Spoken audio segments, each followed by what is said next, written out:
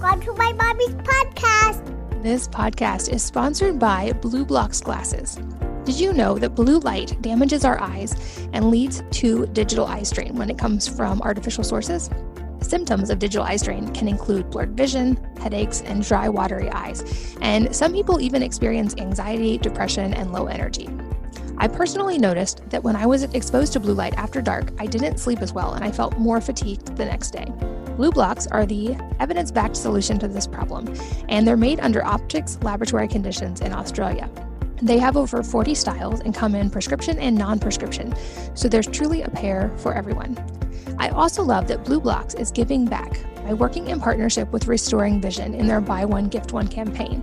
So for each pair of Blue Blocks glasses purchased, they donate a pair of reading glasses to someone in need. Really awesome company, really awesome mission, and they have worked wonders for me.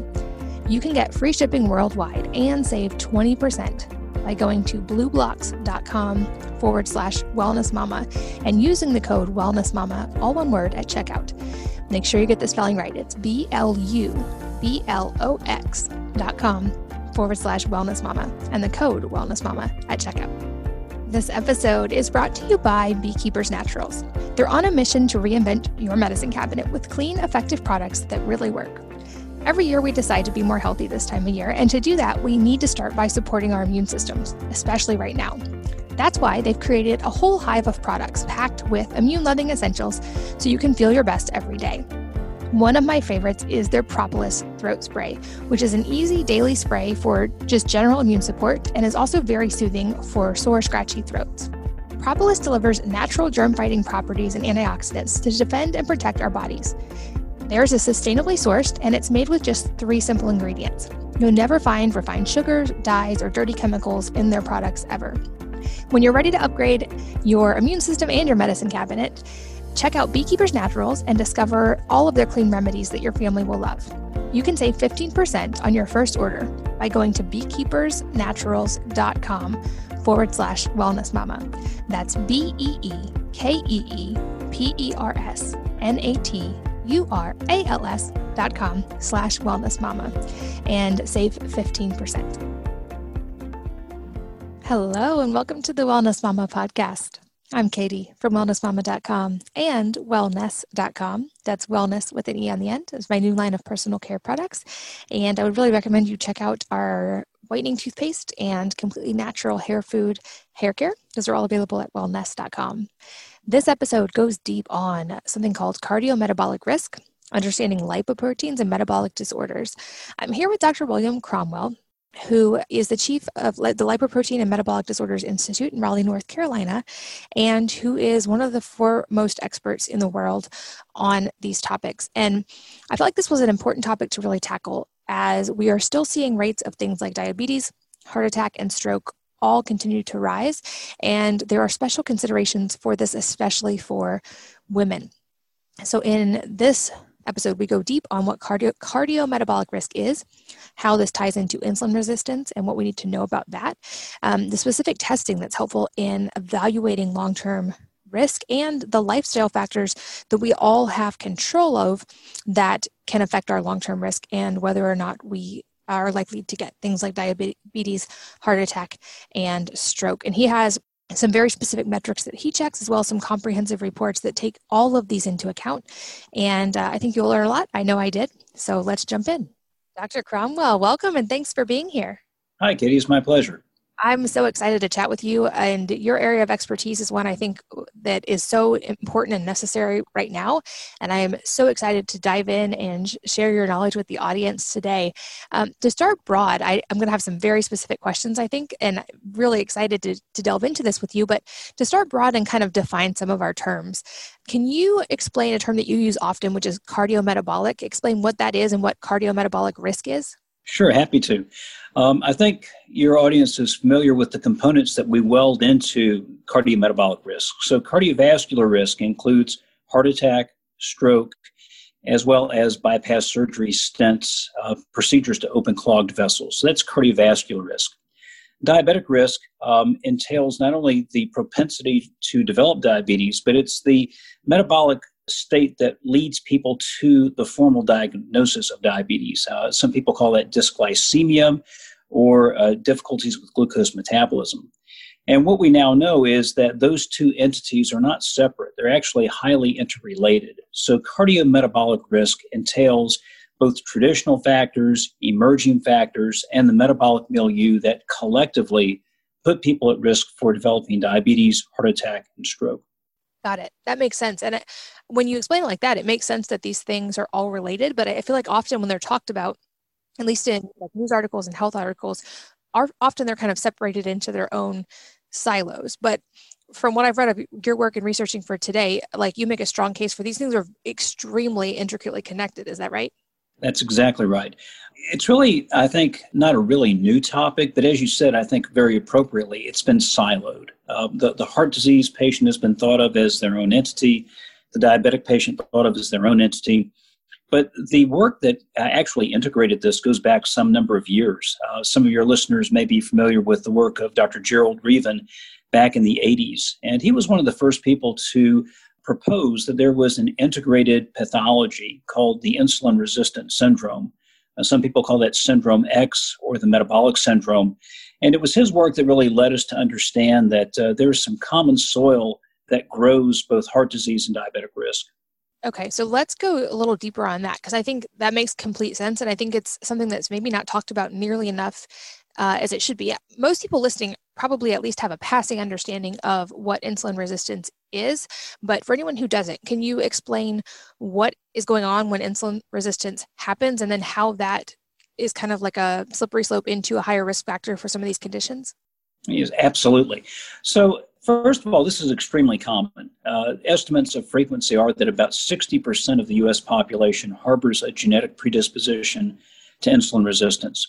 And what we're referring to when we say insulin resistance is that insulin is produced by the pancreas, and insulin works primarily on three tissues: liver, muscle, and fat cells. And the effect of insulin under normal circumstances is to regulate both glucose and cholesterol metabolism.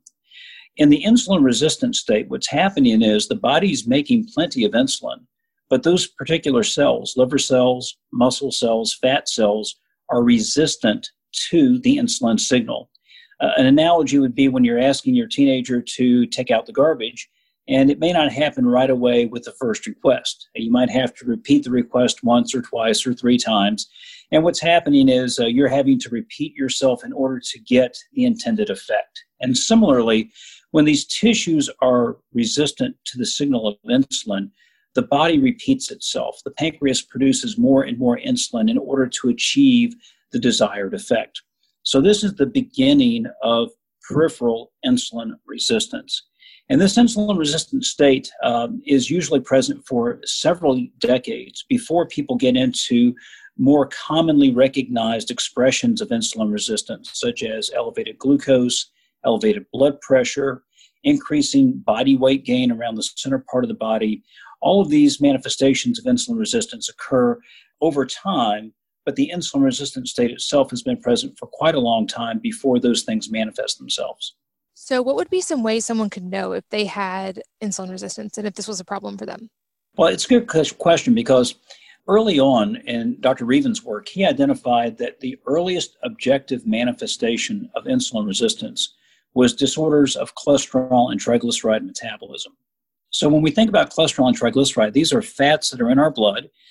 They are used either for the purpose of cell membranes, making hormones, or in the case of triglycerides, storing energy for a rainy day. We absolutely have to have these fats or we would not be alive. And so there is a very elegant, integrated pathology in which the body normally manufactures and transports cholesterol and triglyceride throughout our body. The earliest objective manifestation of insulin resistance is when triglyceride levels rise, and that is due to an increased production of particles that carry triglyceride called very low density lipoprotein, or VLDL. So numbers of VLDL particles are going up. Specifically, numbers of large VLDL particles are going up, and a lipid expression of that is triglyceride going up. The other things that are happening as that goes on is that there is an increased number of low-density lipoprotein particles, LDL particles, and those particles are particularly small in size. So there's an increased number of small LDL particles. And then the third thing that happens as this triumvirate, if you will, is that HDL goes down, both HDL cholesterol and the number of high-density lipoprotein particles that are carrying that cholesterol. So the earliest objective manifestation, which is often overlooked, is this lipoprotein disorder, which predates increases of insulin levels in the blood, predates increases in glucose. And so what you have is this kind of a slow evolution of insulin resistance. As the cells become resistant to insulin, glucose levels begin to rise, and they typically rise into the upper limit of normal range, say 80 to 90. After a while, when the cells are not able to maintain normal physiology, we get into a pre-diabetic state where glucose is getting into the 100 to 110 range, and the body can compensate with increasing insulin production to maintain that level for a very, very long time. So people are in the mildly elevated glucose state often for decades before they ultimately transition to diabetes.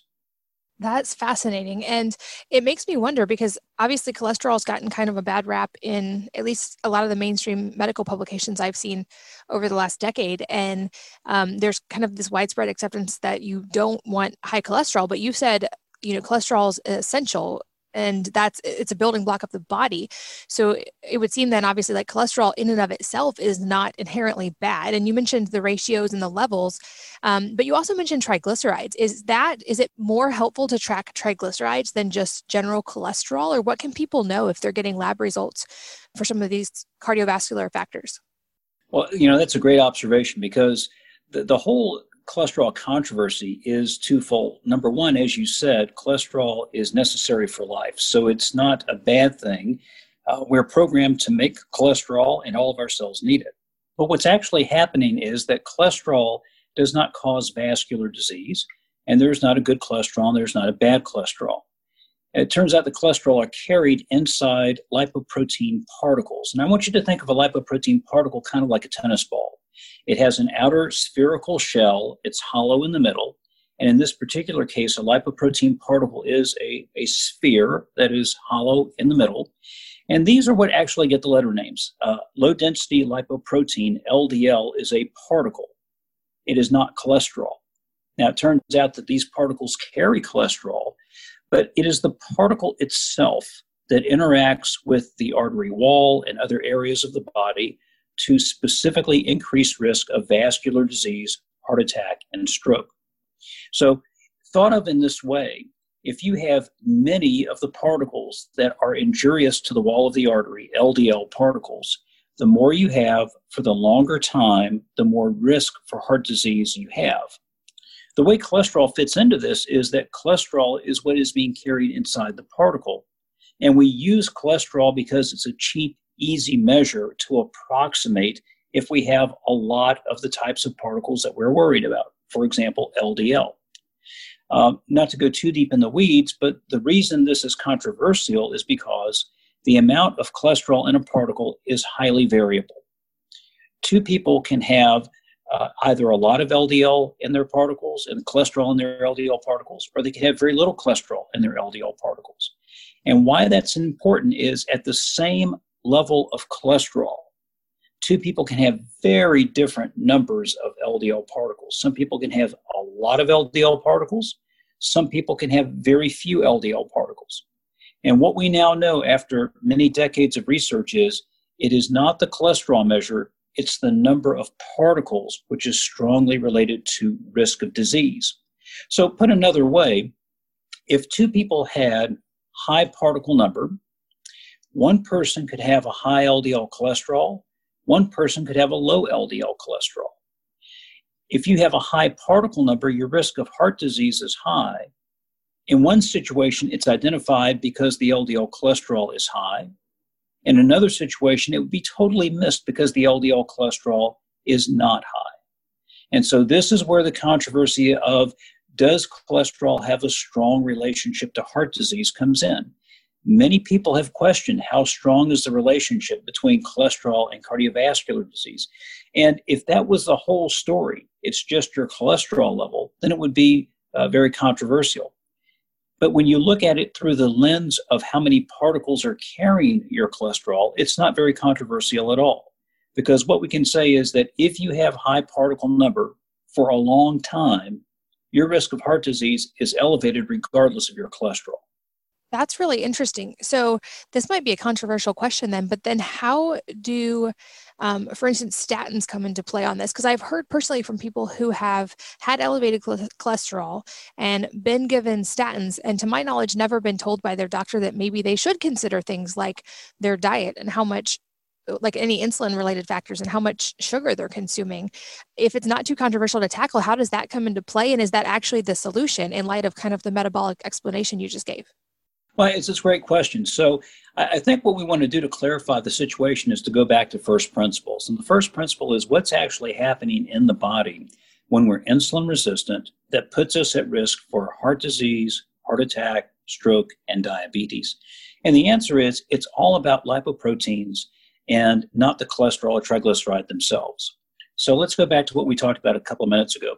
In the insulin resistant person, you have an increased number of large VLDL particles, an increased number of small LDL particles, a decreased number of large HDL particles, and that is what is putting people at risk for diabetes, heart disease, and stroke.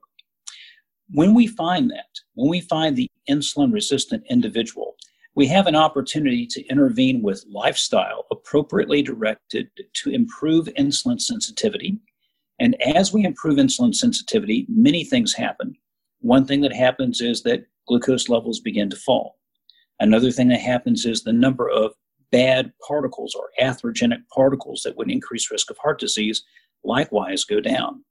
And so what we'd like to do is to find this common soil that grows heart disease risk and diabetic risk as early as possible and intervene with lifestyle measures that have been proven to improve insulin sensitivity. In doing that correctly and doing that well, many people will find improvements that lessen their need for medications such as statins. Doesn't mean we don't have to use them, but the real common soil, the root cause is insulin resistance. And the better we improve insulin sensitivity, the fewer medications we need, and the more effective medicines will be if we have to use them. Gotcha. Okay. I love that you brought up the lifestyle side because I think I say this a lot on here, but at the end of the day, I think we are each our own primary healthcare provider and that we have the responsibility to take ownership for our health first. And I think the best outcomes happen when you have educated patients working with educated doctors and patients who are willing to actually do the work in the time when they're not visiting the doctor. And so you mentioned lifestyle. I'd love to go a little deeper on understanding how we can track the insulin resistance equation and start improving it. Because you mentioned that if you can improve that through lifestyle, you see a reduction in these risk factors, and that makes complete sense in light of what you just explained. What are some ways we can start tracking and improving those things? Sure.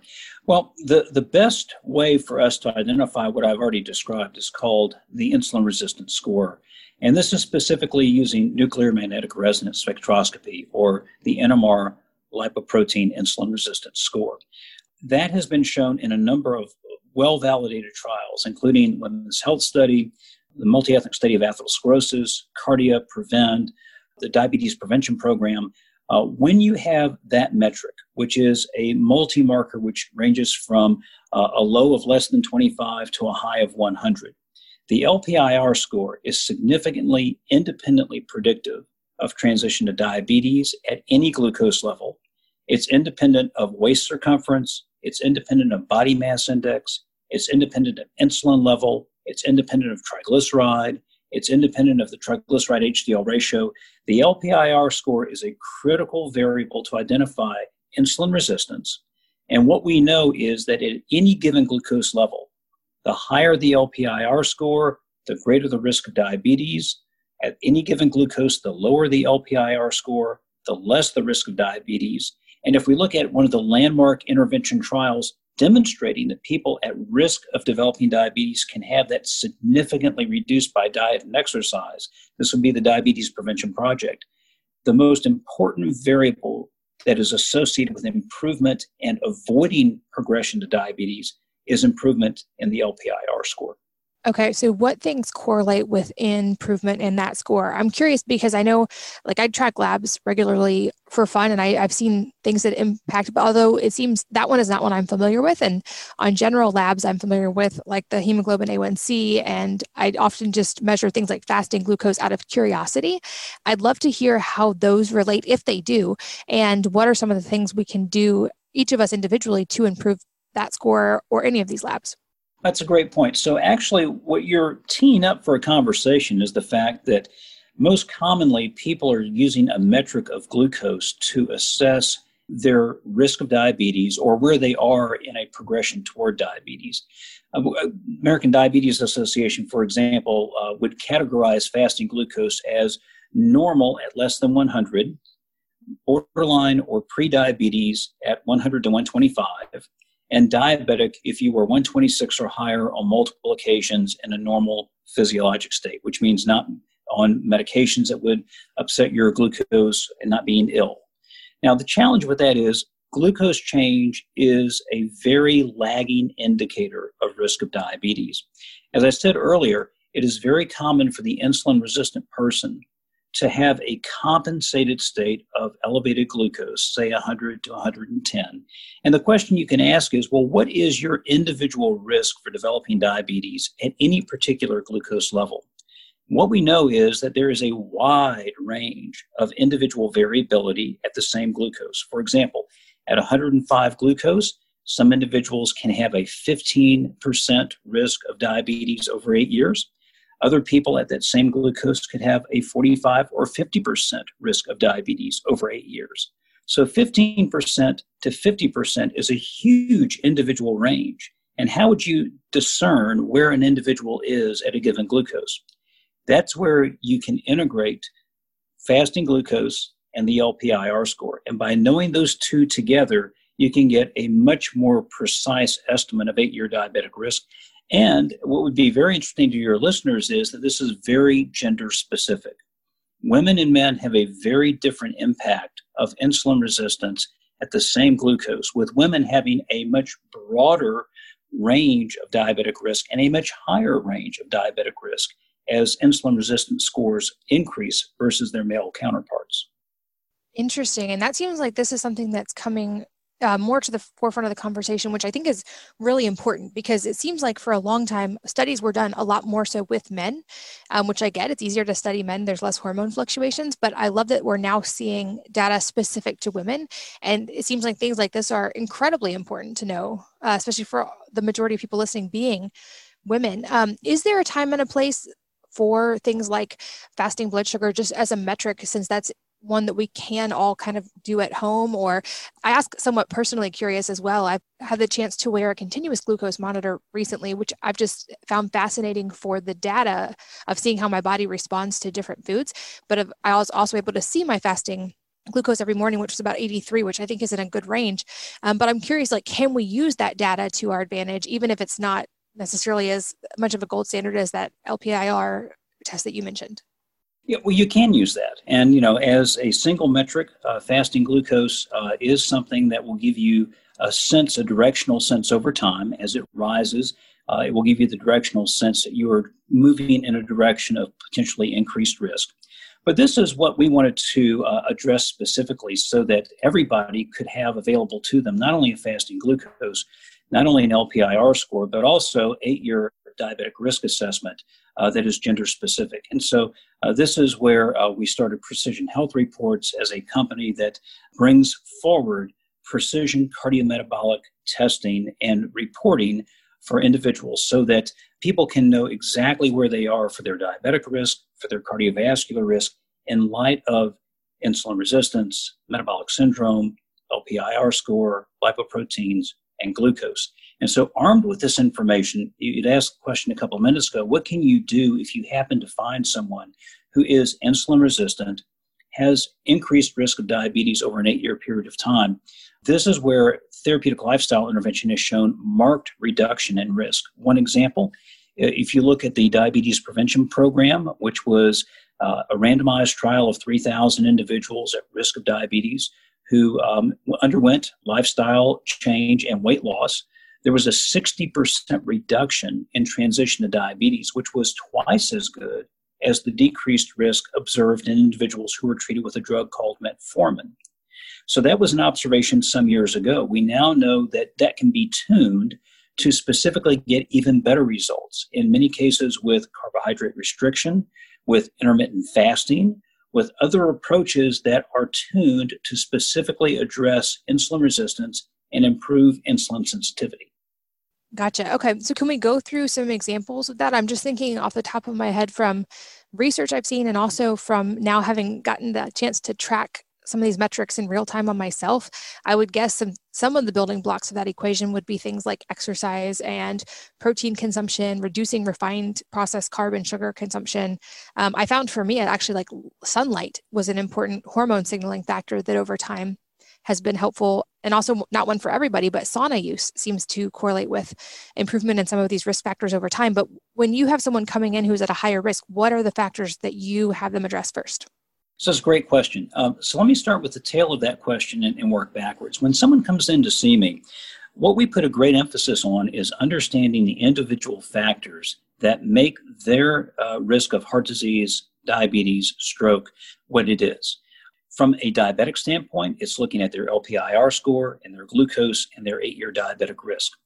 On the cardiovascular side, as your listeners, I'm sure, are aware, there are a number of different guidelines that give physicians and practitioners kind of a general roadmap of how you would assess risk. You start with major risk factors, you look at lipoprotein levels, but there are some 17 plus additional risk enhancing factors that people may or may not be familiar with that also fit into the individual assessment of their risk. At the end of the day, when we find individuals who have the insulin resistant syndrome or the metabolic syndrome, we have found individuals who have that common soil, which over time put them at risk for diabetes, heart disease, and stroke. So the things that you've already touched on that are critically important from a carbohydrate level, it is the type of carbohydrate and the quantity of carbohydrate. Refined carbohydrates need to be severely limited. Quantity of carbohydrates fits into an interesting conversation regarding how much carbohydrate restriction is necessary in order to improve insulin sensitivity. There are data out there for individuals who want to go on a more aggressive carbohydrate restricted approach, which would be a keto approach. There is a modest carbohydrate restriction, which would not necessarily put you into a ketotic state, but would definitely limit excess carbohydrates. And that would be something in the order of 50 to 75 grams as a maximum carbohydrate intake per day. There's also the incorporation of intermittent fasting, which itself has a huge opportunity to improve insulin sensitivity over time. And as your listeners, I'm sure, are familiar, the intermittent fasting concept is one where you limit calorie consumption to a window of time per day. And by so doing, what you're allowing the body to do is to be fed during, say, an 8-hour window. And the rest of the time, when the body needs calories, it must recruit calories from existing energy stores in the body, such as our fat cells. And that's what promotes an improvement in insulin sensitivity. By combining restriction in refined carbohydrates, emphasis on naturally occurring lower glycemic index carbs, such as leafy greens, low glycemic index fruits, non-starchy vegetables, limiting total carbohydrates, say, to 50 to 75 grams per day, and then adopting a window of eating, say, 8 hours from noon to 8 p.m. or a shorter window if necessary. The combination of those factors on a sustained basis really improve insulin sensitivity from a diet perspective. That makes sense. And I love that you brought up intermittent fasting or time-restricted eating. I've seen those changes in my own labs, and that's something I now practice. I'm a big proponent of not doing the same thing every day. So I don't eat in a 6 to 8 hour window every single day, but I do most days. And then I also eat in a longer window and spike calories occasionally just to signal the body that it doesn't need a downshift metabolism. But I love that you brought that up because I think it's such a valuable tool and easier than just basic caloric restriction for a lot of people because you're still able to eat food, but just in a shorter window. So it feels a lot less depriving to many people. And like you said as well, with carbohydrates, it's very much about the type and the amount. And I know I've seen from tracking my own levels, I don't think it's that carbs inherently are bad at all. In fact, I'm finding the more I work out, I actually need certain types of carbs or I don't feel good after a really intense workout. But in general, on average in America, we know we're eating too many carbs, especially processed carbs, which so easily convert, essentially like the body treats just like sugar. We're eating so many of those and we're not moving as much as we should be moving to need that much fuel. So when you think of it as in a fuel perspective, we're over fueling and not using the fuel. So it has to get stored somewhere. And that leads to that equation that you mentioned. But it was fascinating for me.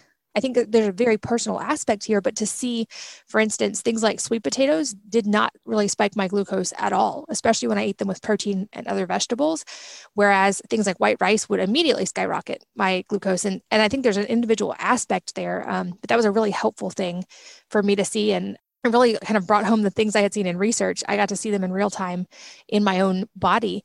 How can people know if their lifestyle changes are working to decrease their risk of diabetes and heart attack and stroke? That's a great question. So what you really need to track are the metrics that are most closely associated with insulin sensitivity, decreased transition to diabetes over time, as well as decreased cardiovascular events. And that boils down to a couple of things. First, we go back to the LPIR score. There are many metrics that overlap with the insulin resistant state. And I've mentioned a few of them before. Glucose is one. Increased waist circumference is one. High triglycerides are another. High triglycerides and low HDL together as a ratio is another. Some people look at insulin levels. But when you take all of these things into account and you put them into a predictive model and you ask the question, since they overlap with each other, what happens if I adjust, in research terms, I adjust the relationship of the LPIR score with diabetic risk? If I put glucose in the equation, does the LPIR continue to significantly independently predict diabetic risk? And the answer is yes. Okay, let's add something else. If I add waist circumference, does it continue to predict? The answer is yes. If I add body mass index, does it continue to significantly independently predict? And the answer is yes. We can continue doing this by adding insulin, a metric of insulin and glucose. Some of your people will remember HOMA-IR. At the end of the day, it is the LPIR score, which is the single most predictive and instructive element to understanding your improvement in diabetic risk. On a cardiovascular side, it's really not your cholesterol levels. It's the number of particles that are carrying your cholesterol. And that can either be measured as an LDL particle number or as a test called apolipoprotein B as in boy. ApoB is the protein on the outer surface of these atherogenic or injurious particles. And by tracking your response for either particle number or ApoB, you have a much more discriminative test of, are you meaningfully reducing the risk that would be attributable to your LDL and atherogenic lipoproteins. So those are the types of things that can tell you immediately at the most discriminative level, how am I doing as I'm improving with diet, exercise, therapeutic lifestyle change. Fascinating. Okay. And you touched on the waist circumference a couple of times. And I'd love to just explain this a little bit deeper, because this is another great thing I think people can measure at home and don't necessarily think to measure and track, but it is correlated. There is a correlation here between waist circumference, I believe, and also like things like waist to hip ratio and health. Am I remembering that correctly? You know, what's really interesting is that what we're trying to get our arms around, pardon the pun, is intra-abdominal fat, visceral fat. And so having increased fat in the center of our body, under the skin, around the organs of our intestines and whatnot, this visceral fat is very, very metabolically active. And as visceral fat increases, that is a strong correlate to insulin resistance. So one way to do that is to simply use a tape measure and start at the top of the right hip bone. We call that the iliac crest. So put the tape measure right above the top of the right hip bone and parallel with the floor, use your tape all the way around the body and see what the waist circumference is. The measurement at that point in the body is strongly associated with increased fat, visceral fat, which is highly metabolically active and highly associated with insulin resistance. Got it. Yeah, that makes sense. And I think that it's important to have that differentiation as well, like you said, between visceral fat and other types of fat. And with just a tape measure, that's something people can keep track of easily at home and have that health metric in their pocket to understand. This podcast is sponsored by Blue Blocks glasses. Did you know that blue light damages our eyes and leads to digital eye strain when it comes from artificial sources? Symptoms of digital eye strain can include blurred vision, headaches, and dry, watery eyes. And some people even experience anxiety, depression, and low energy. I personally noticed that when I was exposed to blue light after dark, I didn't sleep as well and I felt more fatigued the next day. Blue Blocks are the evidence-backed solution to this problem, and they're made under optics laboratory conditions in Australia. They have over 40 styles and come in prescription and non-prescription, so there's truly a pair for everyone. I also love that Blue Blocks is giving back by working in partnership with Restoring Vision in their Buy One, Gift One campaign. So for each pair of Blue Blocks glasses purchased, they donate a pair of reading glasses to someone in need. Really awesome company, really awesome mission, and they have worked wonders for me. You can get free shipping worldwide and save 20% by going to blueblocks.com/wellnessmama and using the code wellnessmama, all one word, at checkout. Make sure you get the spelling right. It's BLUBLOX.com/wellnessmama and the code wellnessmama at checkout. This episode is brought to you by Beekeepers Naturals. They're on a mission to reinvent your medicine cabinet with clean, effective products that really work. Every year we decide to be more healthy this time of year, and to do that, we need to start by supporting our immune systems, especially right now. That's why they've created a whole hive of products packed with immune-loving essentials so you can feel your best every day. One of my favorites is their Propolis Throat Spray, which is an easy daily spray for just general immune support and is also very soothing for sore, scratchy throats. Propolis delivers natural germ-fighting properties and antioxidants to defend and protect our bodies. Theirs is sustainably sourced, and it's made with just 3 simple ingredients. You'll never find refined sugars, dyes, or dirty chemicals in their products ever. When you're ready to upgrade your immune system and your medicine cabinet, check out Beekeepers Naturals and discover all of their clean remedies that your family will love. You can save 15% on your first order by going to beekeepersnaturals.com/wellnessmama. That's BEEKEEPERSNATURALS.com/wellnessmama and save 15%. Explain a little bit more about how people can figure out their LPIR index, like you've talked about. Is that a test that you perform in your office, or I know that you work with people directly on this. How can people start to learn that?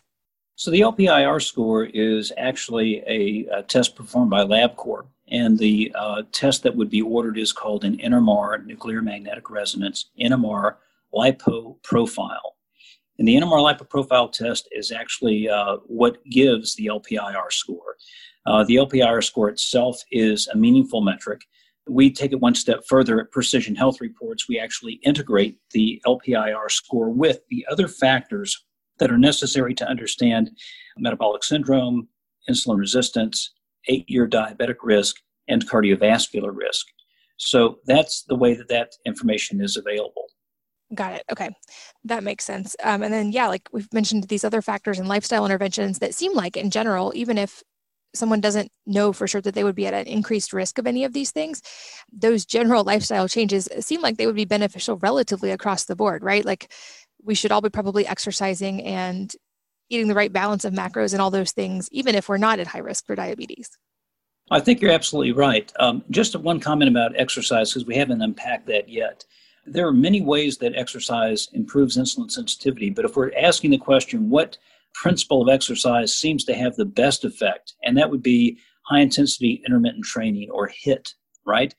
So that would be an activity that you are able to sustain over time. And once you get to a warmed-up target heart rate, what you would want to do is periodically increase the intensity for a short period of time, and then go back to your baseline level of exertion. So this could look like, for example, if you were on a treadmill and you've warmed up and you're at your target heart rate, well, say every 2 minutes, pick up the pace for 30 seconds. And at the end of that 30 seconds, go back to your baseline pace for 2 more minutes.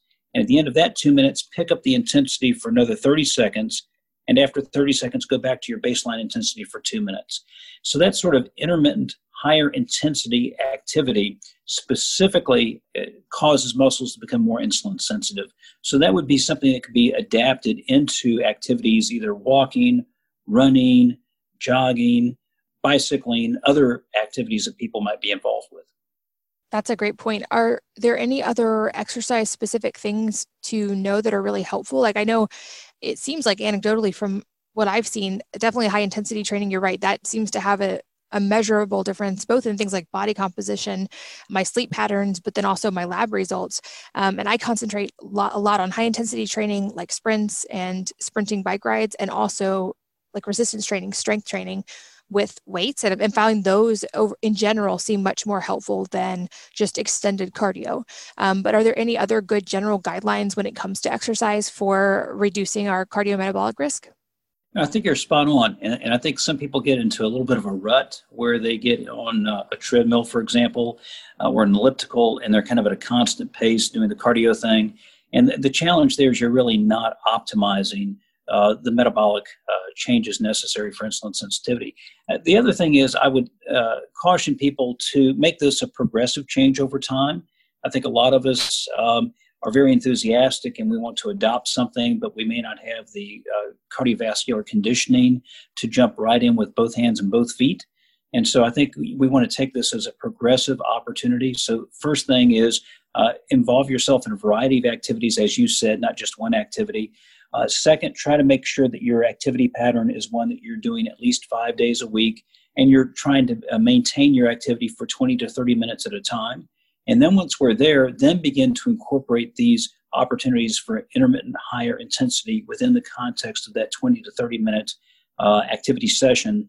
And that's going to be, I think, easier to onboard and more sustainable and less frustrating for people. Those seem like really good guidelines. What about, we've touched on it a teeny bit, but I'm curious if there are specific sleep factors that come into play when it comes to cardiometabolic risk. And I ask because sleep is another thing I track relatively carefully. And I've read the studies that, for instance, one night of really impaired sleep can affect your blood sugar the next day drastically, even just from one night of impaired sleep. And I see differences when I get lots of deep sleep and get to bed early, for instance, like before 10, in my sleep levels and also in my glucose levels the next day, and also long-term lab results.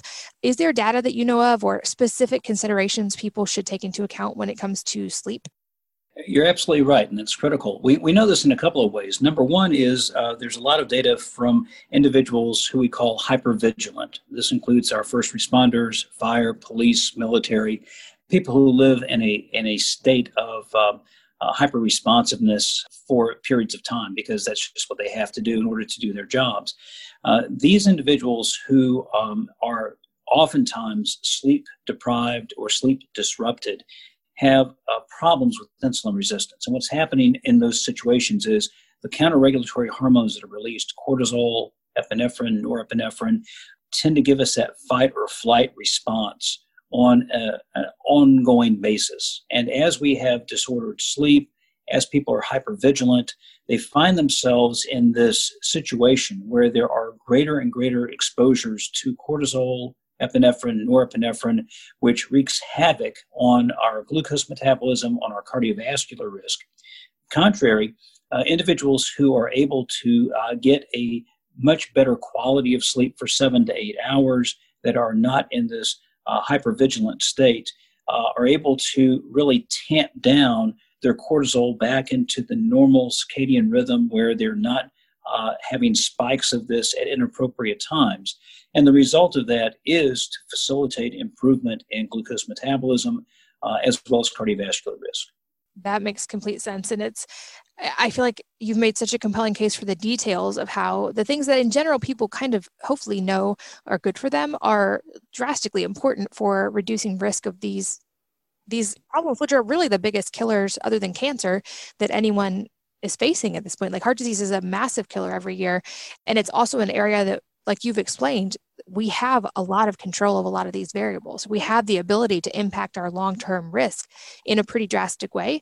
And I love how well you've explained that. And I'm curious, especially like someone who's done so much research in a specific area like you, I love to hear a little bit of like, what does your typical day look like? Or what are some of the factors that you are consistent about to keep your risk low?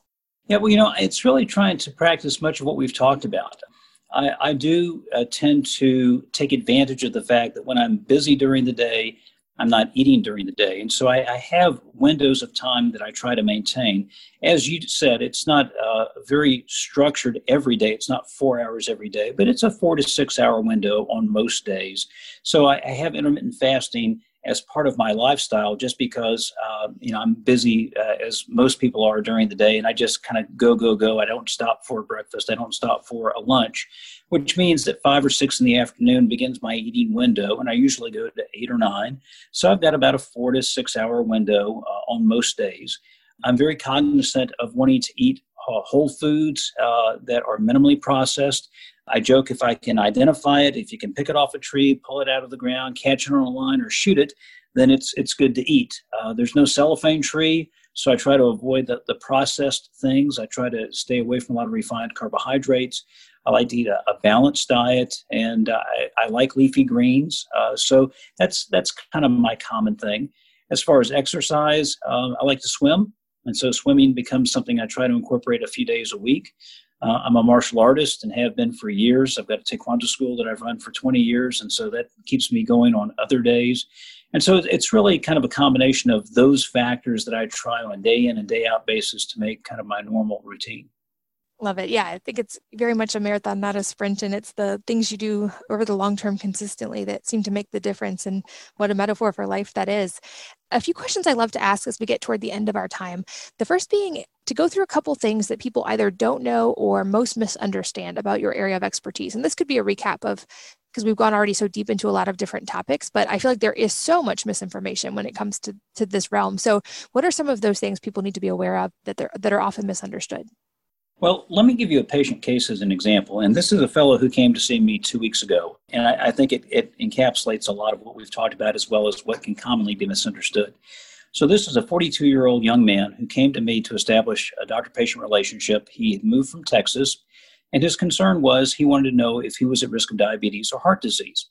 The reason he was concerned is his mother was a diabetic, and his father had a heart attack at the age of 67.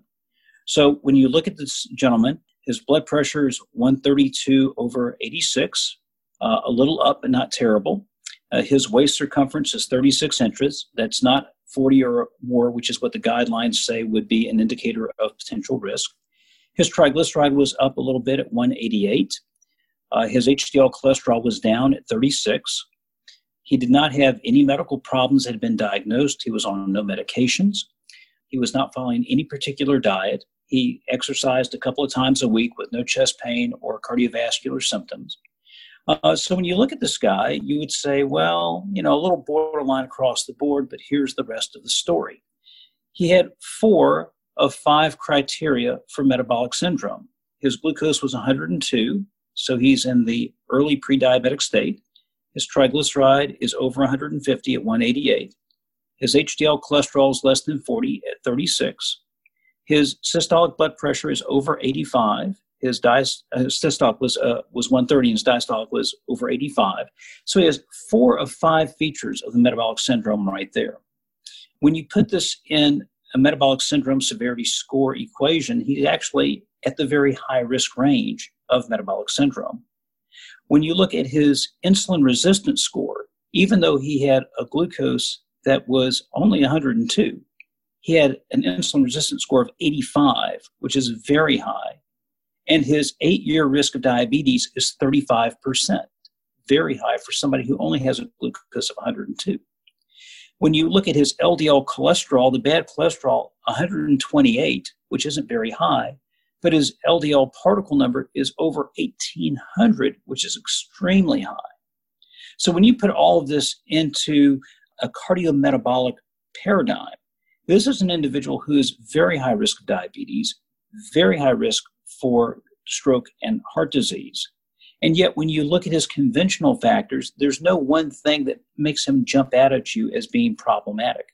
And so what people, I think, need to understand is that cardiometabolic risk is actually frequently much more profound than would be expected for these individual factors, which are just a little bit over the line, but collectively put somebody at much greater risk. And this is what we are seeking to give people visibility to with Precision Health Reports.